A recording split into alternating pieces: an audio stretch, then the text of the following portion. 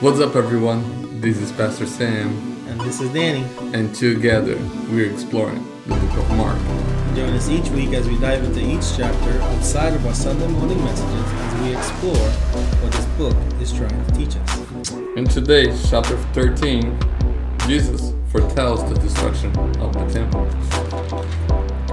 Signs of the end of the age, the abomination of desolation, the coming of the Son of Man, the lesson of the fig tree, and no one knows that day or the hour. That's right. We are in it. We are in chapter 13 of the book of Mark. In the last hours before his suffering, Jesus will provide teaching concerning the coming judgment on the Jewish nation, how his apostles remembering after he's gone. And over this series, as we've been in Mark, has been telling this story on three levels. And we've been kind of keeping that at the forefront of our minds as we've been going through, right? Jesus' ministry to the masses, his ministry to the disciples, and then the confrontation to the Jewish leaders. A couple weeks ago in chapter 11, with the triumphant entry, where Jesus came into Jerusalem declaring his true identity. He did that to the masses, right? Followed by that, he confronted the Jewish leaders, the final confrontation, and there remains one more opportunity for Jesus to minister to the disciples, in which he'll instruct them about three things, really: about the judgment of the nation of Israel for rejecting his Messiah, what will happen to him in the near future, and how they will commemorate his life, death, and resurrection. As we know, chapter 13, many who read chapter 13 are not exactly sure what Jesus is talking about, whether it's the final end of the world or the destruction of Jerusalem, which occurred about 70 A.D. So what are your thoughts, Sam, as we kick off this chapter? What is my thoughts? No, I'm just joking. This is it can be. Some Christians look at this chapter for hope. Some Christians looks at this chapter for damnation, kind of deal. Yeah. For me, it's very simplistic. I think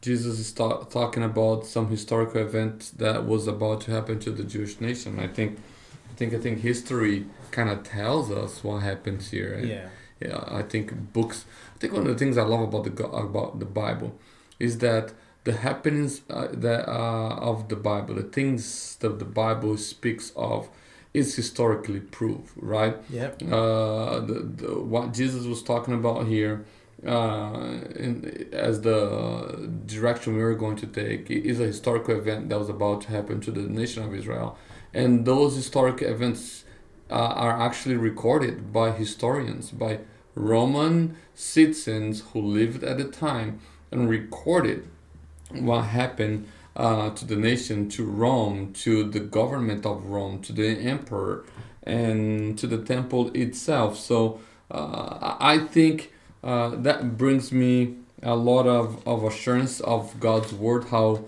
true it is. So I don't read necessarily this as a apocalyptic message, as many does in the contemporary world, as they do today. As something that is still to happen. Is that a lesson here for us in the future? Definitely. Is there even something that we can learn about what's going to happen with the world, our world, in the near future? Yes, for sure. But I think we get too caught up on trying to figure out a few things that it's not for you to figure out. Mainly, when is it that God's coming back? I don't think chapter 13 of Matthew, when Jesus was speaking that out, and when Peter was reciting it to Mark, I don't think Peter was talking about what was going to happen in the 21st century in the U.S. or in the world. I think he was talking about what Jesus told them, which is what was going to happen to the temple. And I think he was starting to see some of these things being unfolded in his own time, the time that this was written. So that's my first take there. Well, if we start at the beginning, right? The apostles, they're coming out of the temple, right? The apostle referring to the temple, and they're looking at this structure, which, for a little bit of a history, it was actually restored after 40 years of ongoing construction. Sure. So they have this now. So there's in their time frame, they've seen this go through a period of construction. Now they see these beautiful stones, and they ask about it. And for them, the temple, it represented and embodied the Jewish faith and the Jewish religion and the nation. Yes. So they don't understand yet that Christianity, in a sense of what it's going to become, will supersede Judaism. Yes. And the total destruction of the temple will be like serving as a sign for that.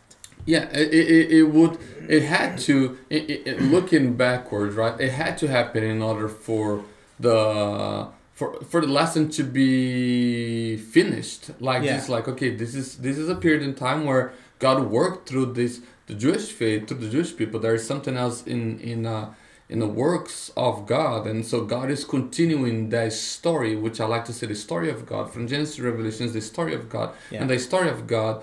God has there is one more plot that's called the church. So they're coming upon, and the temple had to be destroyed. One of the things I read about the temple is that it was 35 acres complex. Ooh. Right. If you think about Delaware Christian Church parking lot, the whole property is 8 acres. We're in 8 acres here? We're 8 acres. This is what we're sitting, the whole campus, our whole campus. From all the end of the property. End of the property for, it's to the houses over there, to the houses in the back, to the little creek on the side is 8 acres. So it's at least 4 times as big as our property, right? I'm not gonna everybody knows that by now. Yeah. But it's a pretty substantial thing. So when they look at it, and Jesus is talking about, none of this is gonna be up. I mean, for them, it was like a declaration of like, well, if that happens, the world is gotta be ended. Well, they're distressed, right? They're distressed by the idea that this is gonna be destroyed. Like, there's no way in the world this is gonna be destroyed. So that's why in the next following verses, it's kind of interesting. They kind of question him privately, so when is this gonna happen, and what are some things that I can look for to know that it's coming? Yeah, like they're like, if this can be teared apart the way you say, not one stone is gonna be upon one. Some of those I forgot. Some of those blocks of marble was like huge. Yeah. So they're like, there's no way this can be torn apart. And if it does, it's because the world is falling apart. And Jesus gives them provides 4 signposts to point to the destruction of the temple, right? In the text, it says there will be false messiahs. There will be wars and rumors of wars. There will be the earthquakes and famines. The disciples will be persecuted. So he gives them like those 4 very important signposts that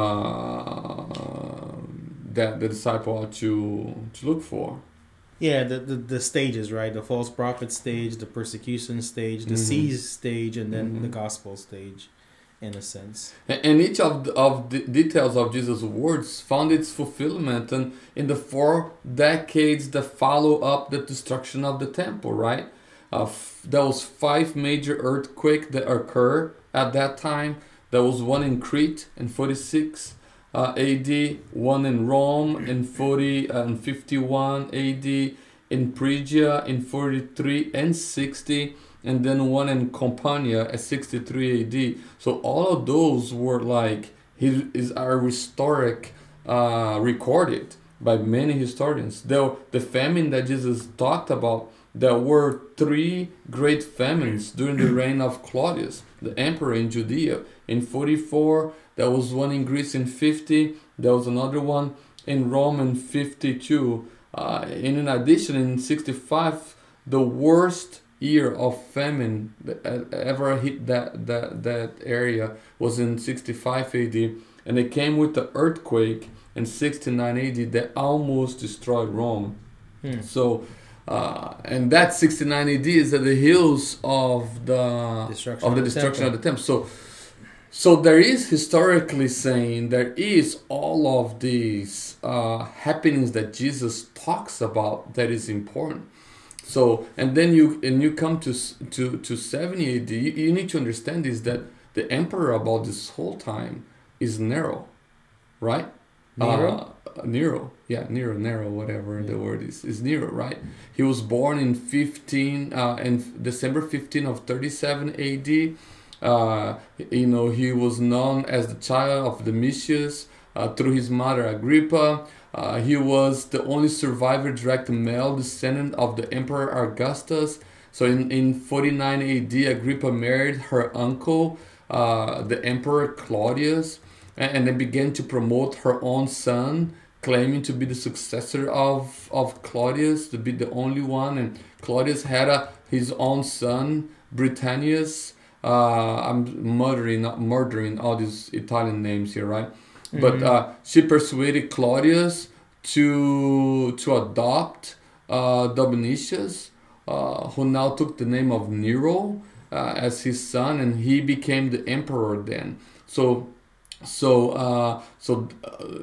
When Nero takes into to become the emperor, he becomes a very crazy guy, right? Yeah. He's just, the stories of Nero is not nice. And then comes, a time where he's just losing his mind, and because of his leadership style, there was a ton of civil war going on in Rome, tons of civil war. The most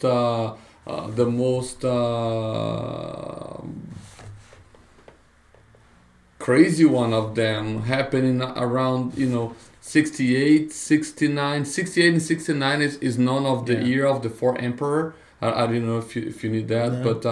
But Galba is a guy who takes Nero out of his possession. He out of the emperor part. Nero committed suicide basically because Galba got together with some other Spanish guys and then ganged on him. And I'm trying to summarize here. So he committed some suicide, but before that he put fire in Rome. He blames the Christians. So now Christian, who's a small sector at the time in 64 AD, is being persecuted. So once again, fulfilling what Jesus said, you're gonna be persecuted. So Nero put fire in Rome, blames the Christian. Many say that he put the fire on Rome to make his own palace, but regardless, Christians are being persecuted. Then there's a big plot to kill Nero, and then he survived that. He kills his wife in 65 AD, basically kicked her downstairs, killed the lady, and then so it's just a very turmoil time in the life of Rome. Tumultuous time. It is. So when Jesus is saying,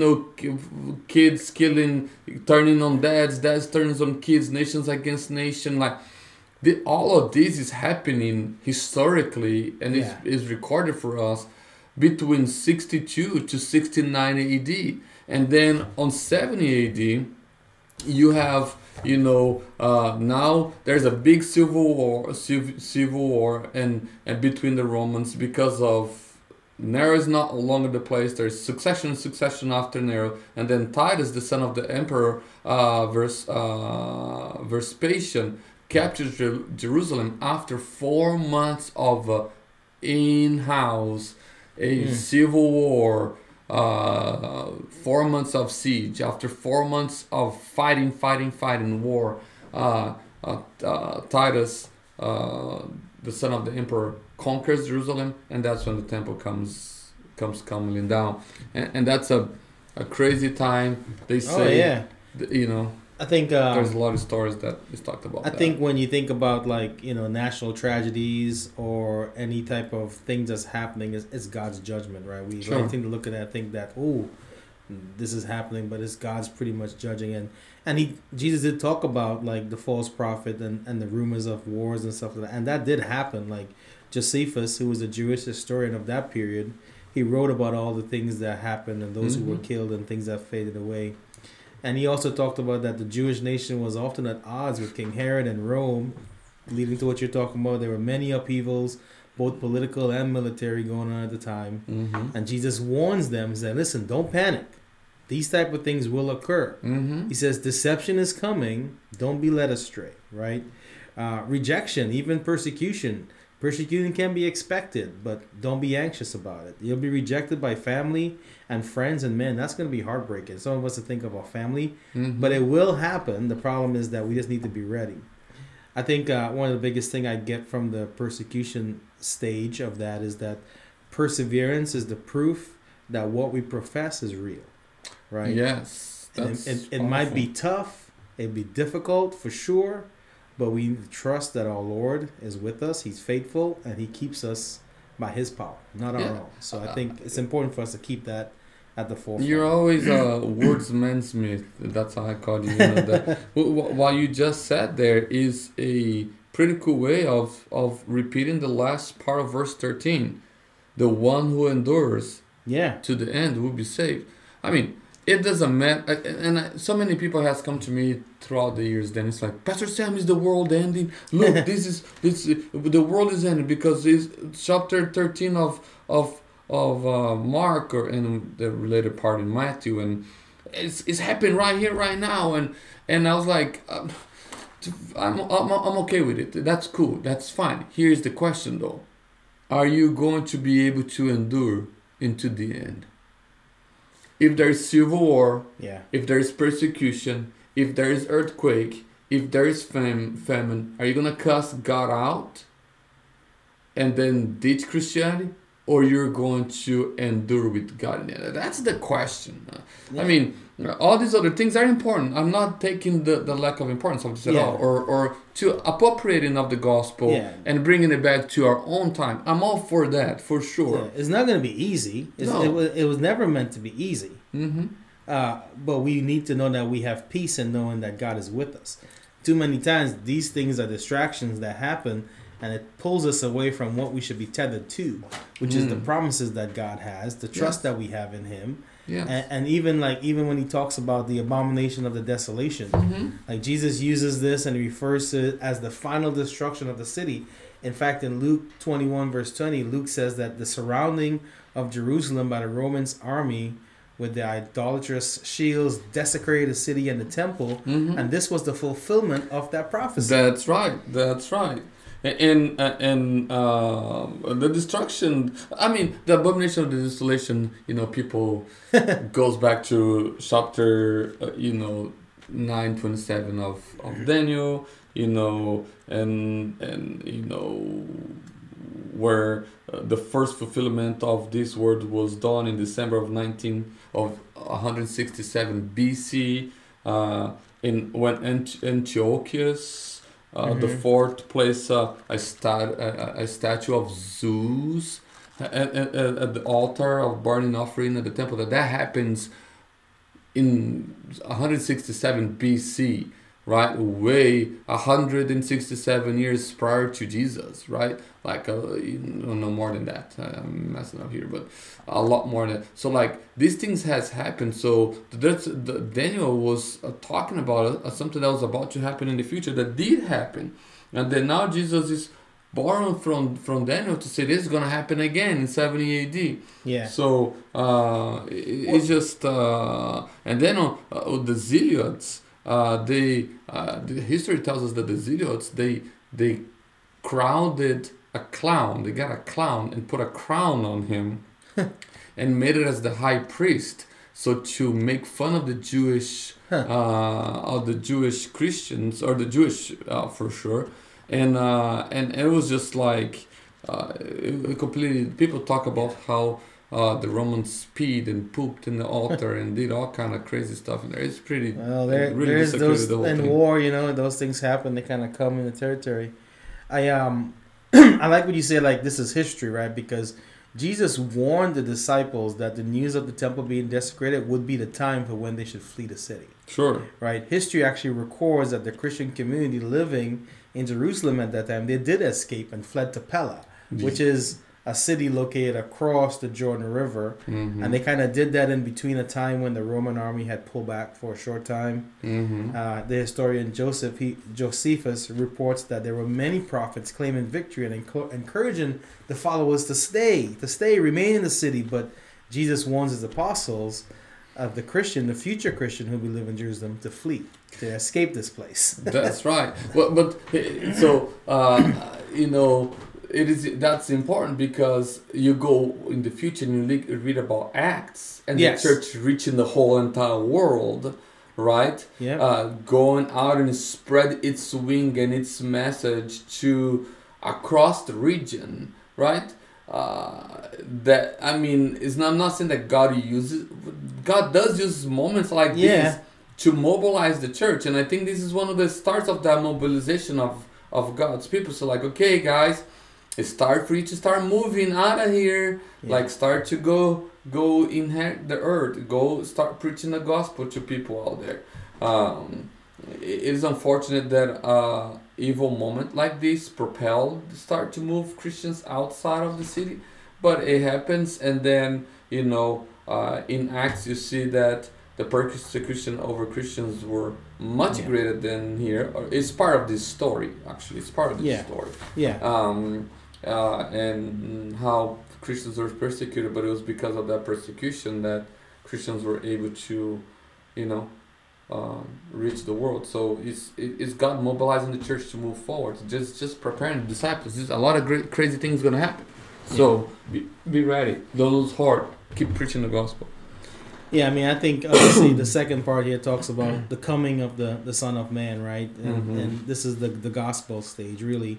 And really, when the destruction of the city and the temple, that means that the era and the nation came to an end. So what it means is that the time for the Jewish people, who when they were considered to be God's chosen people based on their relationship with Abraham and the promises there, that pretty much has ended. And now it's like open season. God is all people, all who would heed the call of the gospel. They become the elect. That's the elect. Yes. Anyone who would answer the call that the gospel of the good news that Jesus, what he's done for him, that is the position of the elect, right? It's not like this preconceived set of people who are going to be the only ones there. It's anyone who accepts what Jesus has done for them. For the Jewish people, selection or the people of God or whatever, it was a bloodline thing. You have to be traced to Abraham of some sort. You can't. You're right. Yeah. Or convert, which conversion meant to participate on the rituals, the Passovers. Yeah, I think of Rahab, right? Rahab was Rahab. She was. Well, I was thinking more on a guy kind of deal. You'd have to be circumcised. Oh, yeah. So you're like, I was just thinking, like, there are some physical things that has to happen. Yeah. To a guy's body, to a girl's body, to a guy's body, yeah. When we become converted. So it was all about lineage and deeds. You have to. There are some sacraments, let's put it that way, because I think there were Christians that understand the word sacrament more. Yeah. There was some rituals, some sacraments that had to take place in order for you to convert to Judaism. So, which is a whole debate on the Book of Acts itself. But going back to what you were saying earlier about like the persecution and how that was God mobilized the church. Sometimes persecution can be an opportunity for us. Oh, definitely. An opportunity for us to shine a light. And I think that's kind of what you were kind of getting back to. I was thinking about that a little bit. I think, persecution, that we suffer persecution today as a Christians. Like, not as a persecution as, not in America anyways, around the world. I just got an email from a friend of mine who is in Africa right now. I'll not be saying names here just to protect him. Yeah. He's in a specific location, and the church, they don't have churches. They don't have, right? They have like underground church, which means they're meeting in a secret place, talking about Jesus to their friends, to their families, and they don't get 100,000 people showing up. It's just one extra people, and then after that, one person people come to hear about the gospel. They are all freaking out because they do not know that if they are really gonna be faithful, like gonna continue to come, if they're gonna go out there and say, hey, those people, they taught me about Jesus right here and right there, and then they get penalized for it. Anyways, we don't suffer that here in America, but we do have persecution. The fact that we do have difficulties and times that challenges our faith, that challenges our faith in Jesus. There are things that happens to us that challenge our belief. So that's when I talk about persecution. I think of this way. I think it's like, there are words, there are philosophical words, there are circumstances, there are relationships that challenges our relationship with Jesus, our belief in Jesus, our belief in God's word. Yeah. I think across the board, what you're saying is we're all face some persecution in some form or fashion, right? We don't want to discount the persecution that the people in those remote areas face, though it looks different to what we face, and say, well, we are persecuted in a sense. It's just that it looks different. It just looks different in the way where you're at. You know, like the other day we met someone. You and I met someone who is an atheist. Yeah. That, you know, and we were like, can we pray? It's like, no, we don't. I don't do that. Well, that's not a persecution, but in a sense, it's a way of reminding us that what you believe might not be the truth. It can be a persecution in the fact that it's challenging your faith, it's challenging who you believe and what you believe and the practice that you take. It might not be like spanking you or killing you, but it is like, oh, you're dumb because you believe in this Jesus thing, you know. Yeah. So so we will face that. We have faced that. We'll continue to face that. Our principles has been challenged in many different ways in America today. And I'm going to get all political. It's going to get worse. It's going to get worse. But that's the point. It's not going to get any better. Christians who are thinking that the Bible be read in every corner squares of the United States. Christians who thinks that what we believe, the principles that we believe is going to stand forever. That's not true. More and more challenges will come against the Christian faith. We have to stand up for Christ for sure, but don't expect for you to be able to be reading the Bible in every single public school. You can expect sexualities not to be are partaking to male and female sexuality to be challenged, or any other principles like abortion, or the sanctity of life that we profess and we hold on to. Don't expect those things not to be challenged, because they will be challenged. They will be taken away from us. We'll be persecuted for what we believe, for what we stand for. But here's the thing: in the end, are you going to endure or are you going to give in? Perseverance goes back to what I said earlier. Perseverance is the proof that what we profess is real. So Christians get all bent out of shape for when people disagree with them, or disagree with the Bible, or don't want people to read the Bible. It's like, well, get used to it. It's not gonna get any better. It's just gonna get worse. And I think that's like throughout this whole passage. I think that's what Jesus is saying. I don't know where we're at in here, but on verses 32 to 37, Jesus tells the disciples to stay awake 4 times. 4 times. Like, he's like, concerning the day and the hour, no one knows, not even the angels in the heaven knows, nor the Son, but only the Father. Right? And he says, be on guard, keep awake, for you do not know when the time will come. Stay awake. On the verse 34, the end of verse 34. On verse 35, therefore, stay awake. And in the end of 37, stay awake. Like, be on your guard. Be watchful. Don't give in to what's going on around you. You do not know when Jesus is coming back. You do not know when these things are going to happen. You do not know anything. But you gotta stay awake. You gotta be alert. And I think that's for me a lesson that I keep wanted to remind every single one of us, is that, like, you get so bent out of shape or trying to figure out when Jesus is gonna come back. You see all these things happen. It's like, oh, it's today. It's like, well, if it is today, are you awake? Are you ready? It is a lot more about obedience. Yeah, and faithfulness. Trying to figure out when the guy is coming back. Yeah, I was reading this earlier, just kind of before we come in. I was just thinking, like, man, he could come right now as I'm reading this passage right here. That would be great. But it goes back to the idea that we need to be on guard, right? We cannot, like, a lot of times I see a lot of people thinking that they have time on their hands. Oh, and it's such a false misconception, because one, we're not promised tomorrow. True. No one. I mean, do you know how you woke up this morning? I didn't. Yeah. By the grace of God. Amen. By the grace of God, right? So I think a lot of times, and especially older, like I think of like kids and stuff like that. We try to get them, but sometimes kids got to go through like persecution and all these different things, and people think like, oh, when I turn so and so, I'll start living for the. I'll start living. I'll start doing the right thing. I'll start doing the right. That can't be your mindset. Dude, can I share a personal story here? Sure. I don't even know if I can tell this story without crying and stuff. I realized the lesson that you just said. You don't have time when my mom passed. Like, she's in the hospital for so many weeks, Yeah.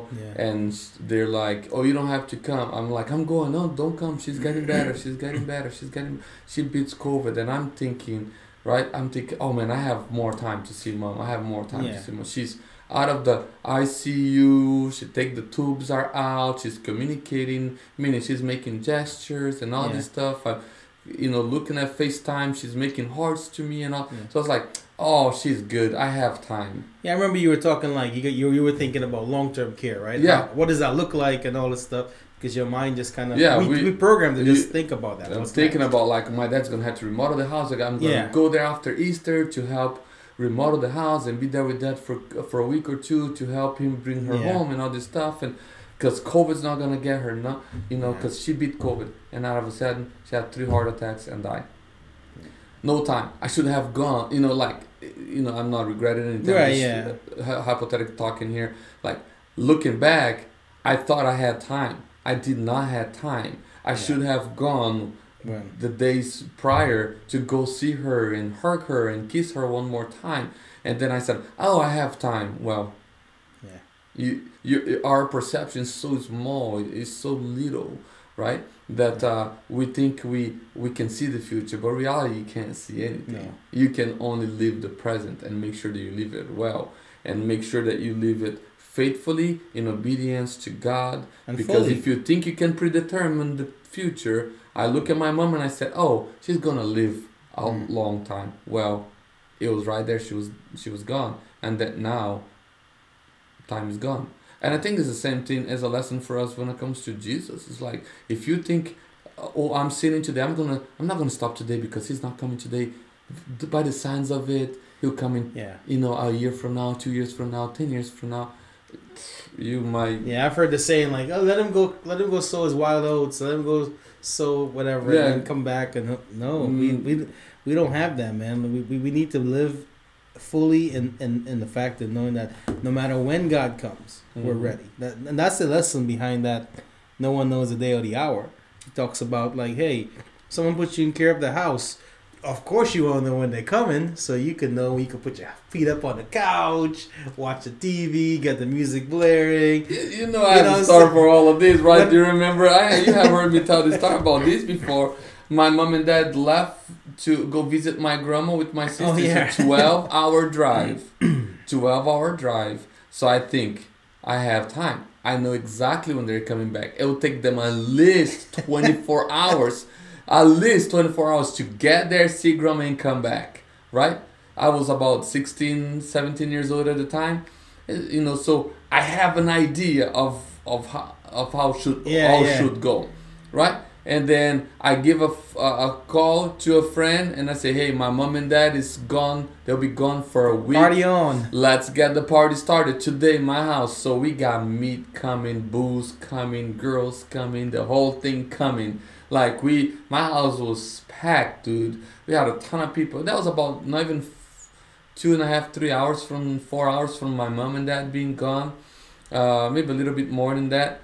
Well, all of a sudden, we're in the backyard just having a good old time. We see kids running, jumping walls, who live in the house, like from the windows and all this stuff. I'm like, what's going on?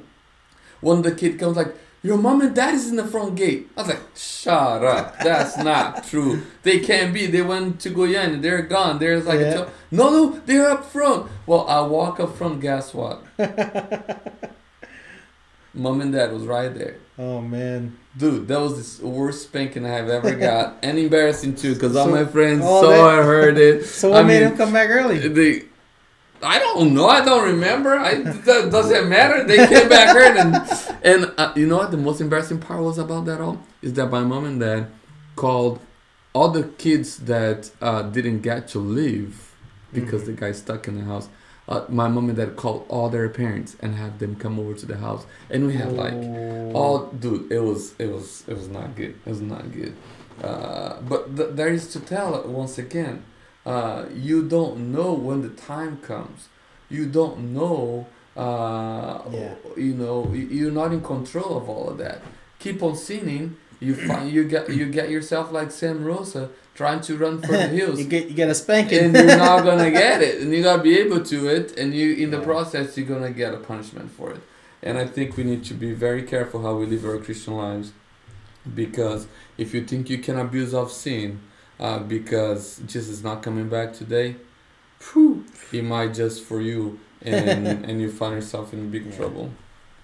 Yeah, I think obviously as we kind of go to the last section here, I think one of the biggest thing that Jesus warned, and the warning that he gave them, even with the lesson of the fig tree, he gave them specifics, and he assured them of a couple things. He assured them that one, all of these things are going to happen, but not only happen, but happen in their generation, right? Referring to the end of Jerusalem, not the end of the world, as some Yes. people kind of read that, to your point earlier in starting this. The also thing he also tell them was that nothing can stop it. There will not be a prophet or another opportunity to repent. Yeah. No one but God, the Father, knows these things will take place, and their task simply is what we've been talking about this whole time: is to be ready. Yes. You got to be ready. How are you? How are you ready for when these things happen?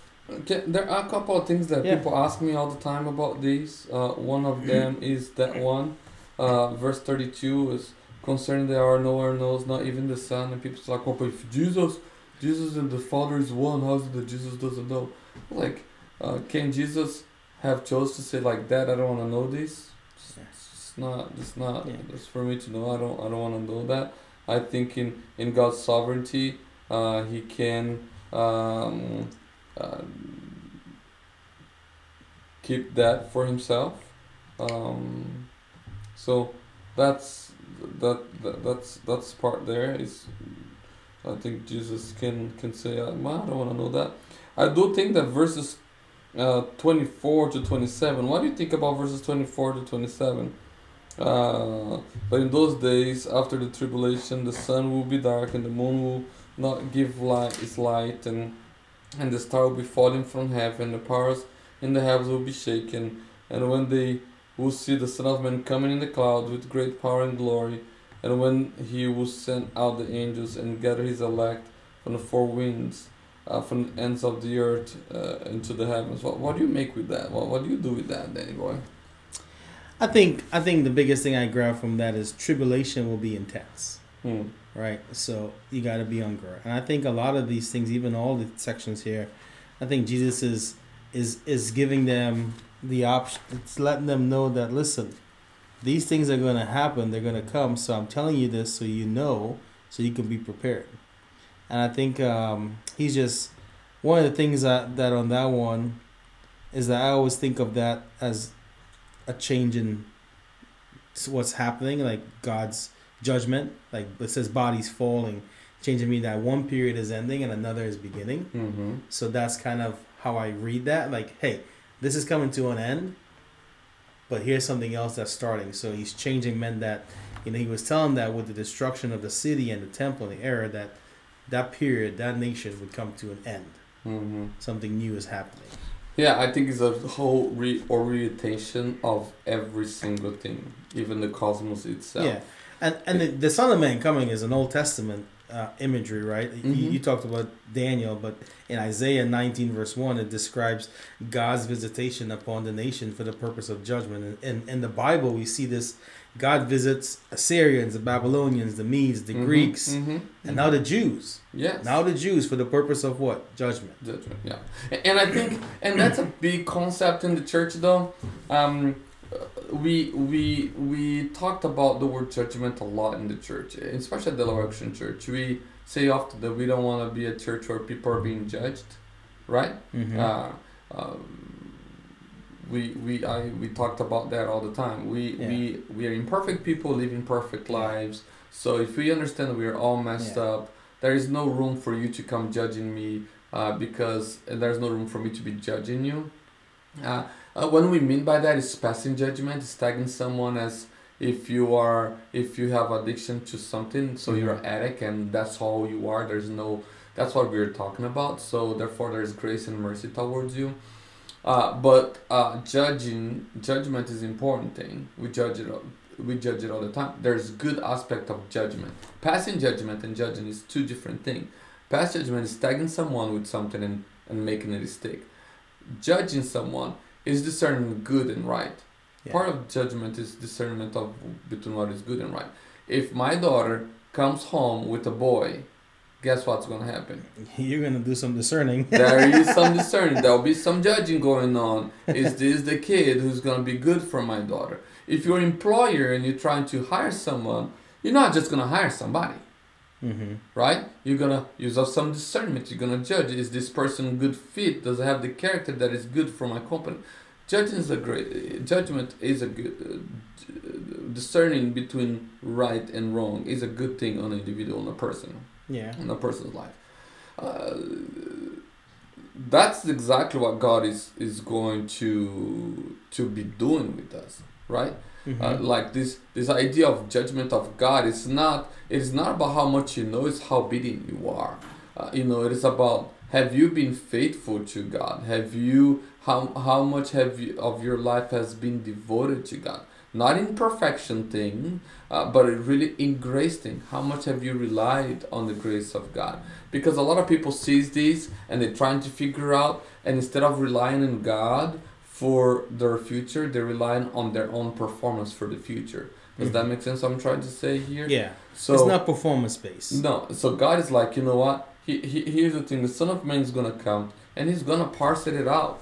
Those who were dependent on God and those who were not dependent on God.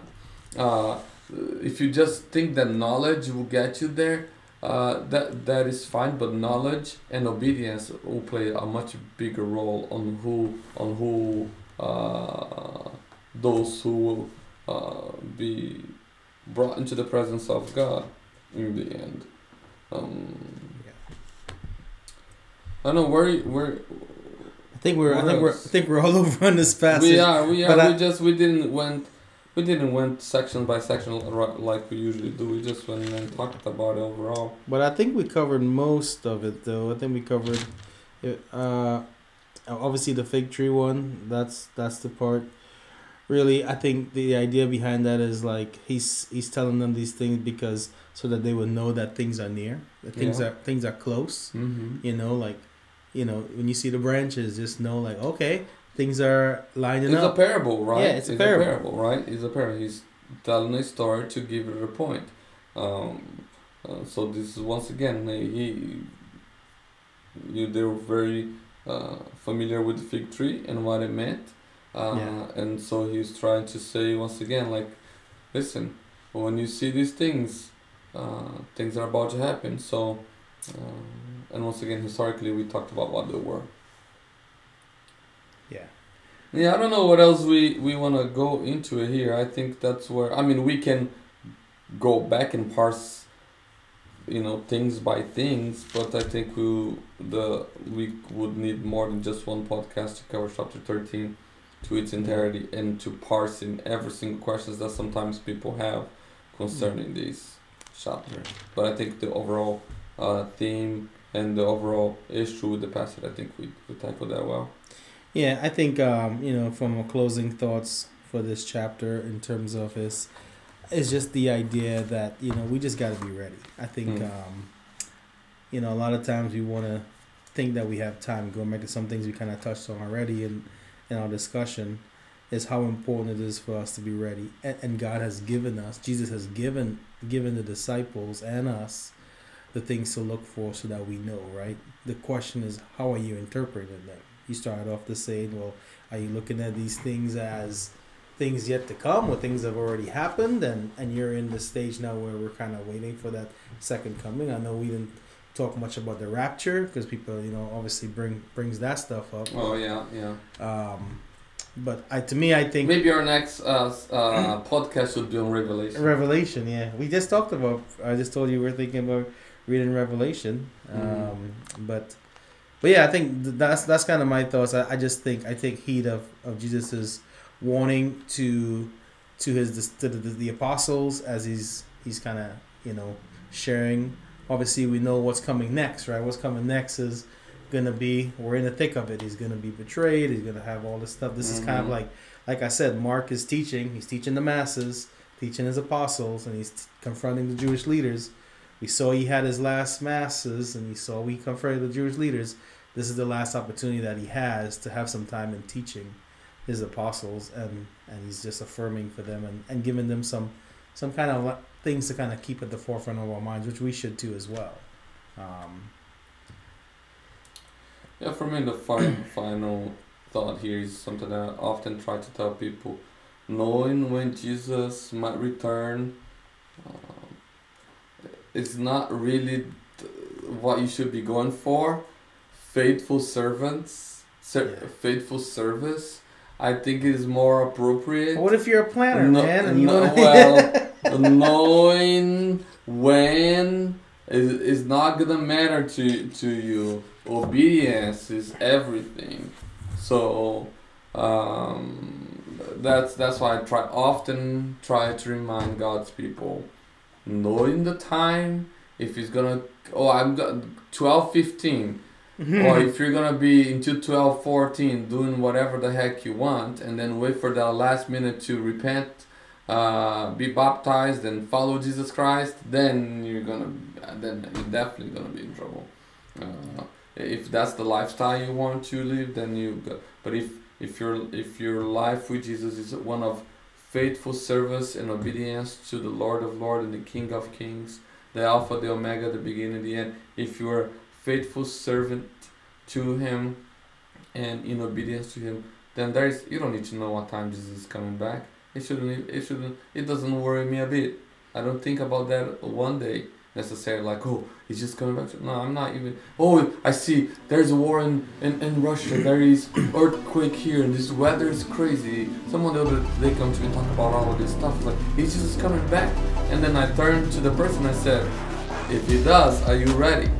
That's the question. That's the $1 million question. It's not if he's coming back, it's are you ready? That's the question you should be asking. Not when he's coming. It's am I ready for when he comes back? It's all perspective. That's where I live with. And with that, as we always say before we sign off, be blessed. Thank you guys and have a great one.